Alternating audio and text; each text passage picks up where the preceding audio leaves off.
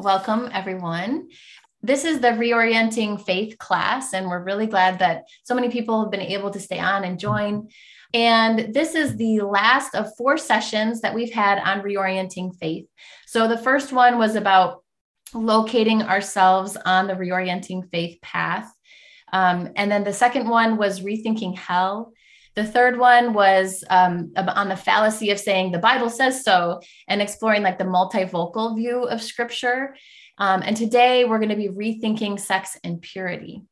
So the notes for all of those sessions are on the website, and I'm going to put the link in the chat, but they're on the website and it has their own tab. So it's under the resources tab, and then you can see it as reorienting faith.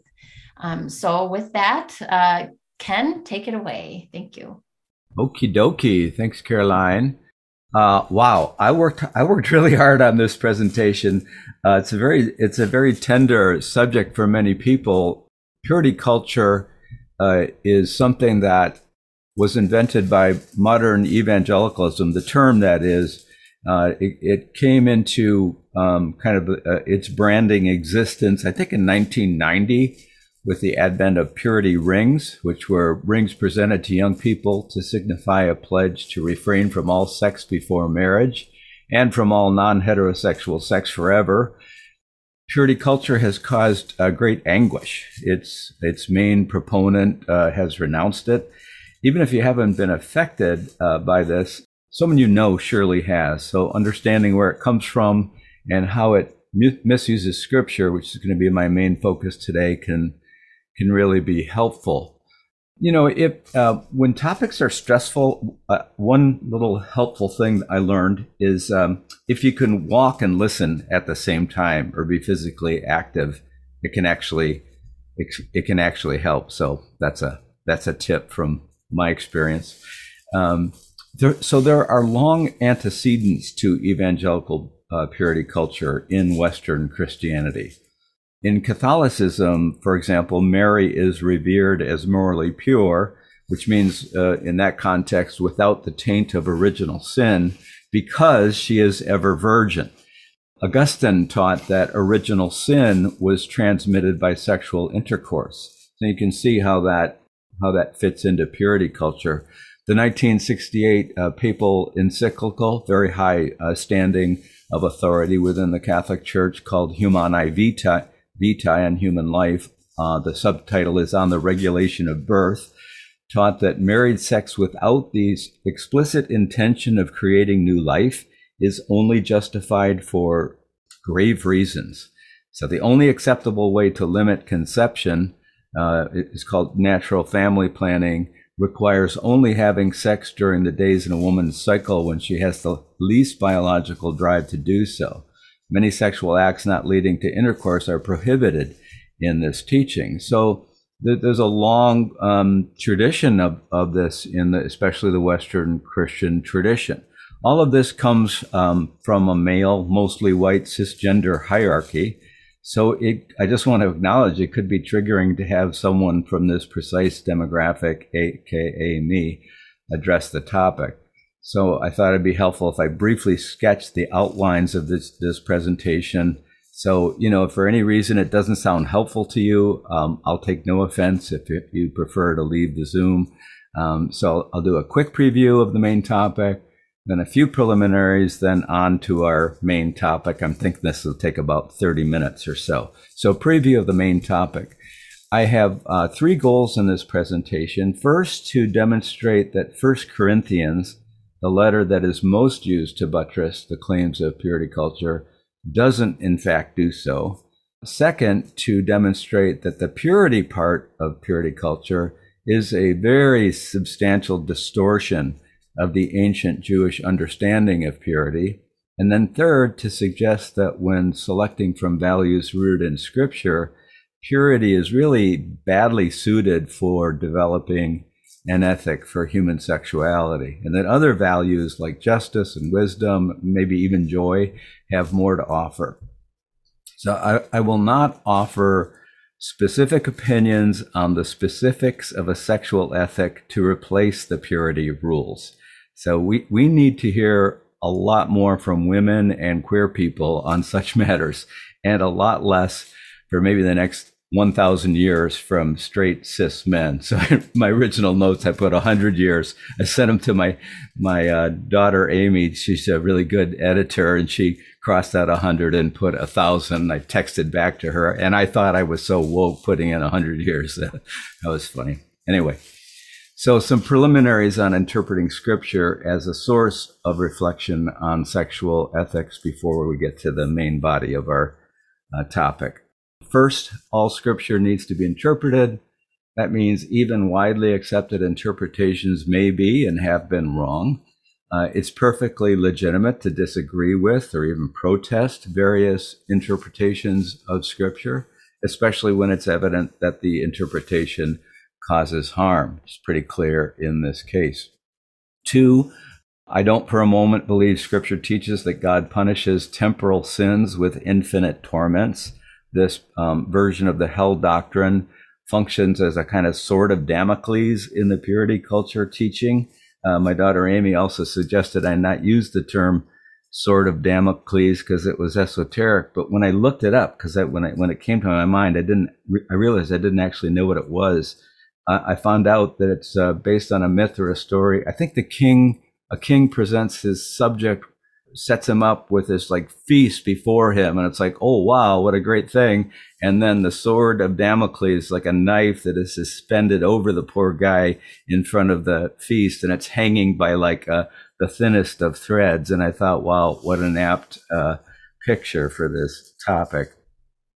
Third, preliminary consideration related to scripture: the commands, the instructions, the laws, the rules, the prohibitions regarding any area of life, including sex, are presented very differently in scripture than in modern law codes. So the instructions in scripture are always embedded in a narrative, in a story. So even the laws of Leviticus, a book in the Bible, the Hebrew Bible, that has more laws than any other book, are part of a story, a storyline. When it was time for the Israelites to build the tabernacle, God said to Moses, thus and so. So the laws are all part of a story. Yeah, and that means especially to make meaning of these kinds of instructions, we have to consider the historical cultural context. Many interpreters ignore this and assume that all the ethical instructions are automatically moral absolutes if they're found in scripture, and that they apply in every culture across the ages. Of course, that breaks down for even very conservative readings and is not consistently applied in any tradition, but it is asserted frequently nonetheless. So preliminaries. On to our main topic, which is what 1 Corinthians actually says about sex and how purity culture misuses that. So 1 Corinthians is the letter to Paul that people most appeal to when teaching about sexual purity. 1 Corinthians was written primarily to non-Jews who were learning to worship the God of Israel owing to they were drawn to the synagogues by the message of Jesus, by the Jewish followers of Jesus, Paul being, the very, very famous one. And 1 Corinthians is actually part of a correspondence in which Paul is answering questions posed by the Corinthians in a letter or letters that we don't have access to.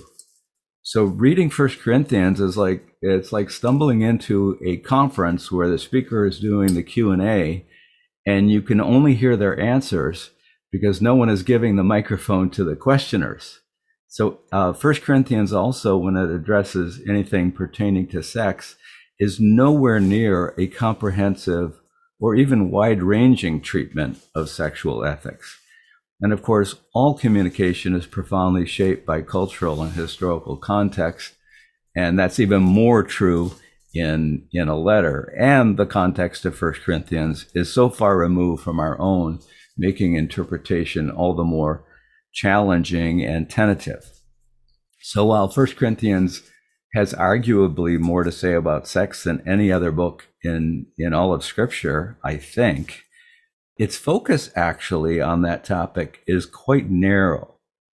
So of 16 chapters in the letter, only 3 that I'm aware of include any instructions related to sex. And that itself, I think, is telling. So that apparently this is not a topic that warrants a comprehensive treatment in Scripture, which you really can't find.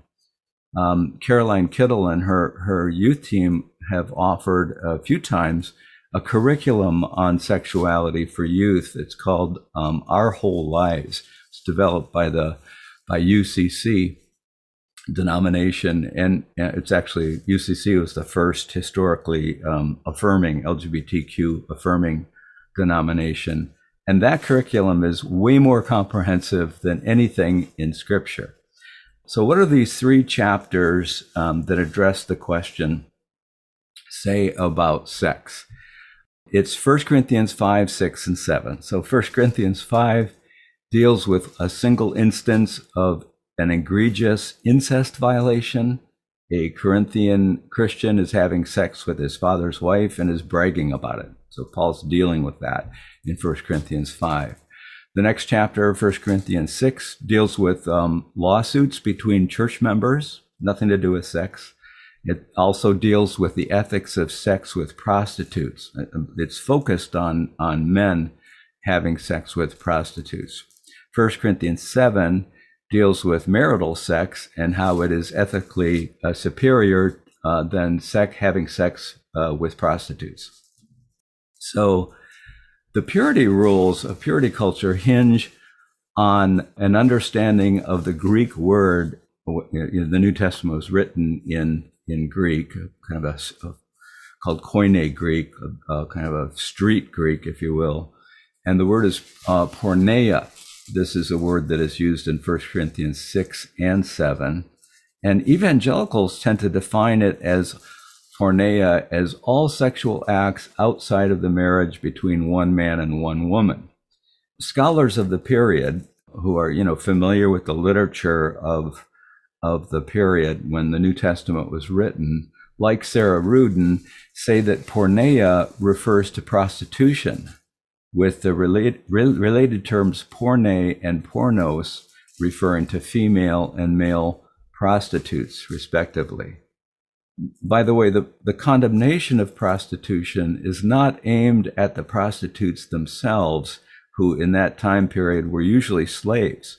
And as Rudin points out, Paul's condemnation of prostitution was likely connected to the brutality suffered by prostitutes. Older English translations use fornication to translate porneia. Later ones use the non-specific and rather unhelpful term immorality, or sometimes sexual immorality. And this is kind of revealing how the translators are struggling with the term for various reasons. But Sarah Rudin says the steady meaning of porneia in polytheistic literature, which is the literature of this period, is prostitution, or whoring is another term she uses. Rudin also describes how difficult it is to define marriage in antiquity. Slaves, for example, big percentage of the population couldn't get married. The forms of marriage, the terms of marriage tended to differ according to social class. So it was a much more complex system in that period. There was an array of committed sexual unions in that period. We also know, for example, in ancient Judaism, polygamy, that is a man being allowed to have multiple wives, or wives and concubines, as King David did and others, was allowed, including evidence for the practice in the early church. So it's not quite as simple as purity culture likes to assume. So claiming scriptural warrant for the central claim of purity culture, that is, all sexual acts outside of marriage defined as between one man and one woman, is bogus. So that's problem 1. Problem 2 is framing sexual ethics under the rubric, under the umbrella theme of purity, is especially unwarranted in the context of ancient Judaism. By the way, that term ancient Judaism refers to the form of Israelite religion up to and including the era of Jesus and Paul. Paul and Jesus were operating within ancient Judaism. So to put a sexual ethic under the banner of purity really demonstrates ignorance of how the purity code worked in ancient Judaism. Many Christian scholars, let alone pastors, are very poorly informed about purity in ancient Judaism. Well, how could that be possible? Well, one scholar said that as recently as 150 years ago, there was only one document outside of Scripture that described purity codes or said anything about the ancient Near East. Only one document outside of Scripture itself that addressed these questions from life in the ancient Near East, where ancient Judaism is situated. Today, there are over 1 million documents. So in the last 150 years, there's just been an explosion of archaeological discoveries that inform scholars about this area. So many Christian scholars are simply uninterested in the complexities of Israel's approach to purity, and they assume incorrectly that Jesus and Paul actually nullified the ritual purity laws even for Jewish disciples of Jesus. So Jewish scholarship on this topic is largely ignored by Christian scholars, and it's actually not a major interest even within Judaism. So it's kind of a newly developing field within biblical scholarship. Jewish scholars who are aware of these relatively recent findings point out the following things about ancient Jewish approaches to purity. First thing is that all cultures of the ancient Near East, Egypt, Persia, Babylon, etc., they all had priesthoods, they all had temples, they all had sacrifices, they all had prohibited foods, and they all had purity codes.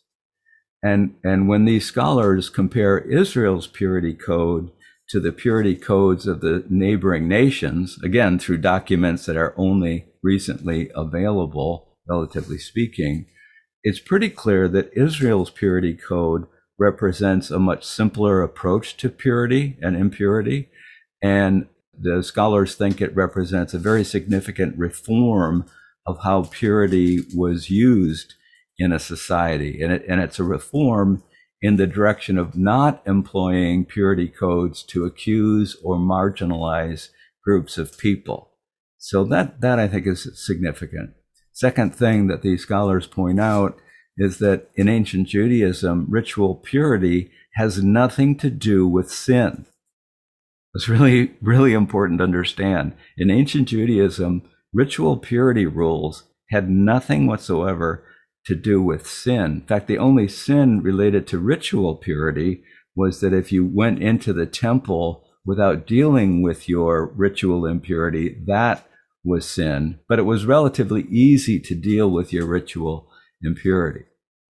So impurity was caused by contact with certain naturally occurring things, corpses, genital discharges, blood, that sort of thing. And purity was conceived of as almost like a force that had the power, if enough of it accumulated, if enough impurity accumulated, it had like the power to drive the divine presence out of the temple. So that's why ancient Judaism is concerned with this. But it's important to realize that ritual impurity would only render a person temporarily impure, which simply meant they had to undergo purification before entering the temple. So nothing to do with sin. Ritual purity is concerned to respect sacred space. Much as we think it's offensive to traipse mud into a clean carpet, especially in someone else's home, Mary Douglas defines impurity as matter out of place. So matter's not sinful, it's matter out of place. So in fact, it was understood that Israelites had a moral obligation to do things that would render them ritually impure, like burying the dead and other things. So ritual impurity wasn't sinful, and it wasn't focused on sex. Third thing is that a very limited number of offenses in ancient Judaism are treated as the holiness code, it's called, so from some chapters in Leviticus. Some of these matters are regarded by scholars as a form of moral impurity, though that term actually isn't used in Scripture. The main ones were idolatry, bloodshed, and incest. These were offenses so egregious that, left unchecked, they could drive God's presence out of the Holy Land. So ritual impurity related to the temple was driving God's presence out of the temple, but this other form of impurity could drive God's presence out of the Holy Land. While the ritual impurity code applied only to Israelites and mostly priests regarding their temple service, this other code that I'm referring to applied to Israelites and Gentiles, non-Israelites living in the land. So for that reason, it was of special interest to Paul, who was the Jewish apostle to the Gentiles, when he was trying to figure out what parts of Torah, what parts of God's instruction applied to the non-Jewish followers of Jesus who are now wanting to worship the God of Israel, which is like this brand new thing going on in the Jesus movement. Fourth thing, this is great. Here's a gem from Mary Douglas, who is absolutely the go-to scholar on ancient purity codes, highly respected by all the Jewish scholars on this area. Mary Douglas says, purity codes provide a means of social control, but ironically, and I'm quoting directly now, the more fragile a society's control system, the more the community is afraid of its own collapse and the less able to discipline its members by physical coercion. This is the context in which accusations of impurity flourish. In other words, this obviously applies to purity culture. When male dominance is uncontested in a society, Douglas is saying, purity codes are actually less prominent. They're less emphasized. It's when male dominance is contested in a society that forces in society that are threatened by this emphasize purity codes as a means of social control. I found that very, very helpful. So all of this complex and nerdy background, that's pretty much the end of the nerdiest part of the talk, by the way. All this complex and nerdy background about ancient Judaism regarding purity, it's actually essential for properly interpreting Paul's writings. Why? Well, because Paul was an ancient Jew. And as a Pharisee, the ins and outs of the Leviticus purity code were like really important to the Pharisees. Remember, the three most egregious sins prohibited in Leviticus, and these were prohibitions that applied to Israelites living in the land and non-Israelites living in the land, were murder, incest, and idolatry.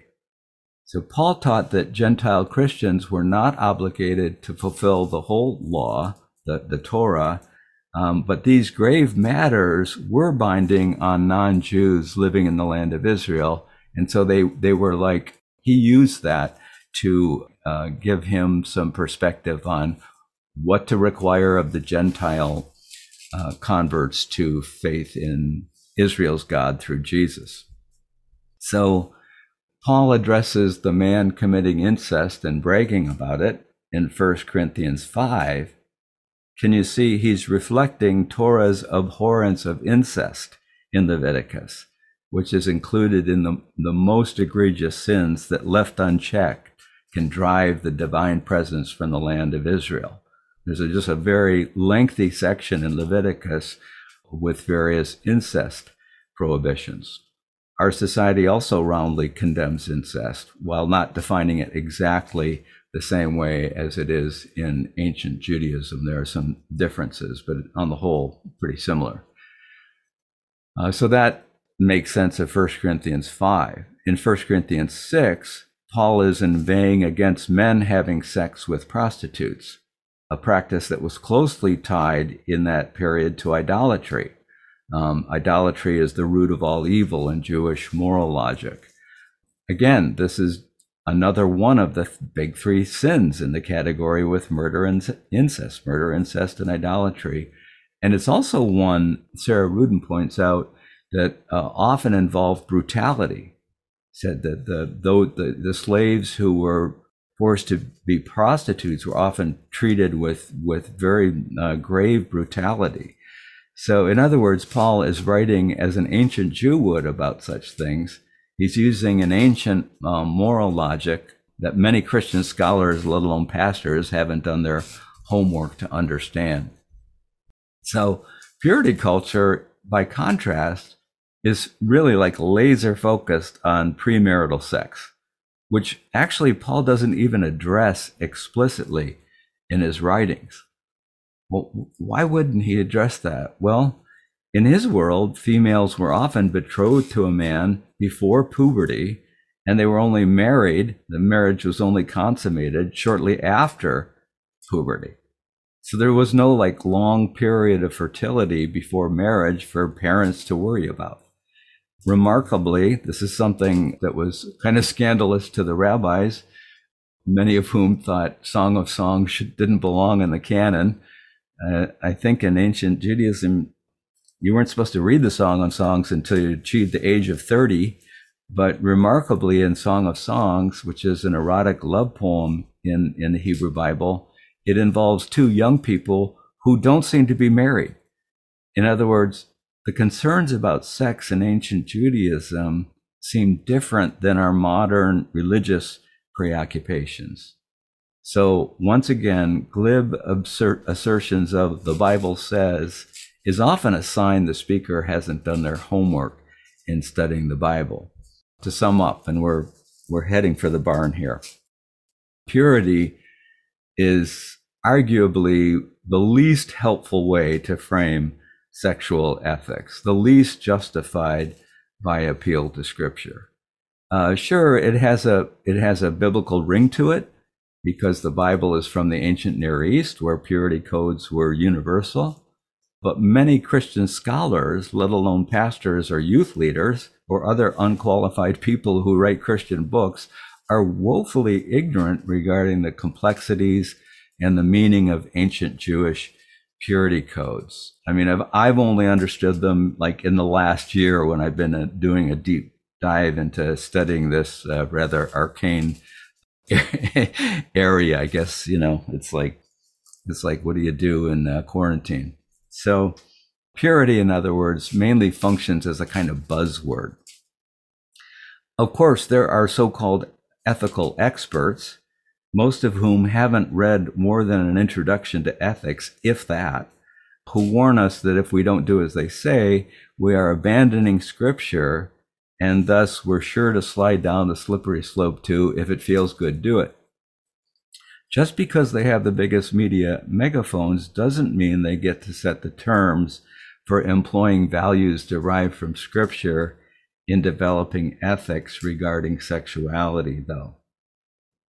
There are other ways to try to include Scripture in your understanding of sexual ethics. For example, there are two prominent values in Scripture that can be very helpful, I think, for ethical reflection regarding sex. And I'll just mention two of them, no specifics, just these two lenses to use in ethical discernment regarding sex. Justice is a lens for ethical discernment.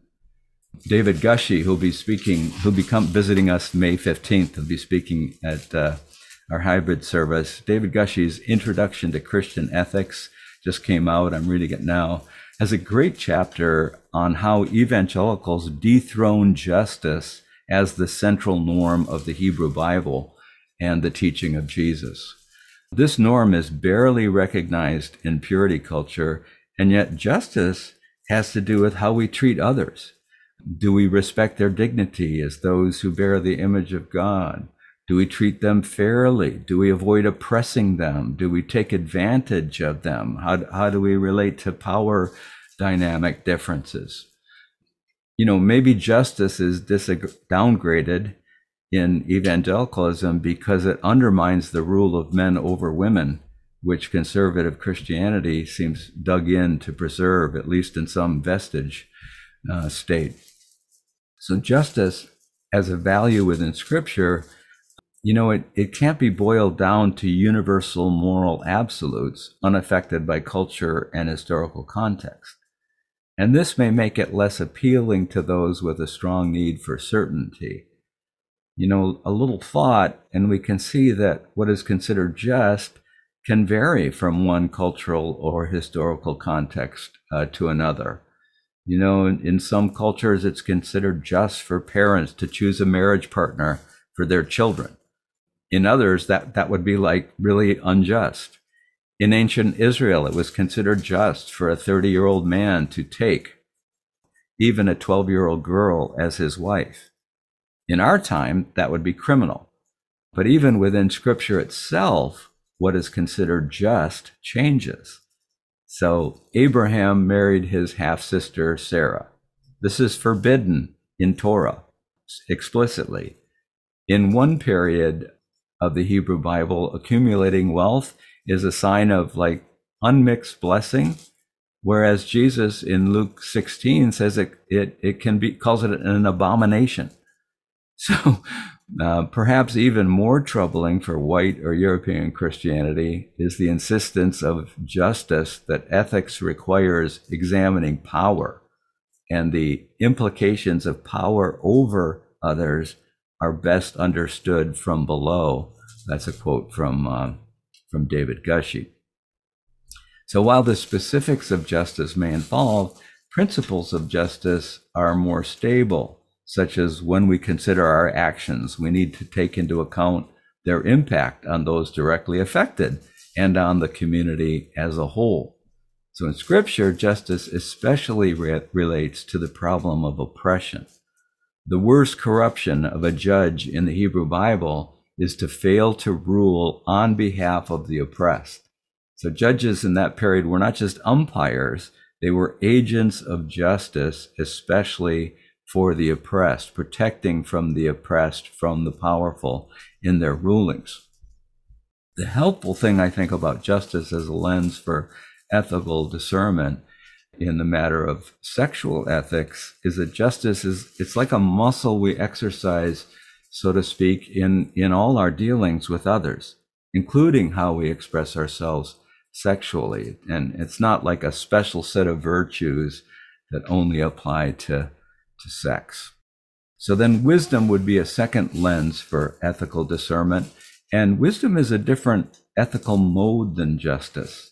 So wisdom in the Hebrew Bible is imagined as a divine feminine presence delighting in the creation, delighting especially in humans and as well as the other creatures, desiring their flourishing and advising them. So the counsel of wisdom always takes into account our humanity, both its possibilities, but also its limits. So wisdom is realistic and not idealistic. Now, justice would be more idealistic. Wisdom, though, is marked by being realistic. That is, it takes into account the actual potentials and limits of our humanity. It's also wisdom in the Bible is highly situational.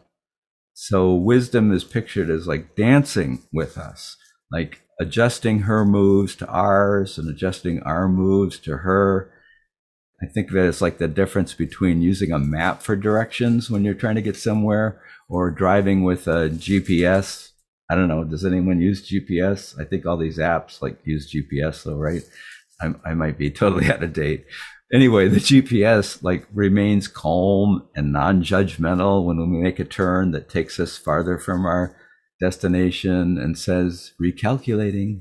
So in a way, wisdom is adjacent to more like science. It's more of a research-based approach because it's concerned with observing and taking into account cause and effect actions and their consequences. So what I'm saying is I think these two lenses, which can be derived from Scripture, are elaborated in Scripture, can be quite helpful in developing sexual ethics. I'm sure there are others which are variously helpful or unhelpful. I think joy is a great lens in Scripture that pertains to this. You could include covenant as another. But a little postscript here. Speaking of helpful or unhelpful lenses derived from Scripture, patriarchy is another lens found in Scripture. Patriarchy, the rule of men over women, was prominent and pervasive in the ancient world. Scripture is a product of the ancient world, and so you see lots of examples of patriarchy in Scripture. It's prominent in our world. As patriarchy gets undermined in the modern world, defending like a weakened form of it seems like a goal of purity culture and related approaches to sexuality. And I think it's just worth our being aware of that. I think we'd agree that patriarchy is a bad lens to use because there's so much evidence of its bad, actually horrific fruit that is tied to patriarchy. It's just undeniable. Also, the rule of men over women actually violates values like justice and wisdom that are derived from Scripture. And despite the fact that much in Scripture is influenced by ancient patriarchy and actually reflects it, we also find within Scripture the seeds of patriarchy's eventual defeat. So a little postscript on can't talk about sexual ethic without talking about patriarchy. So that's it. I'm done.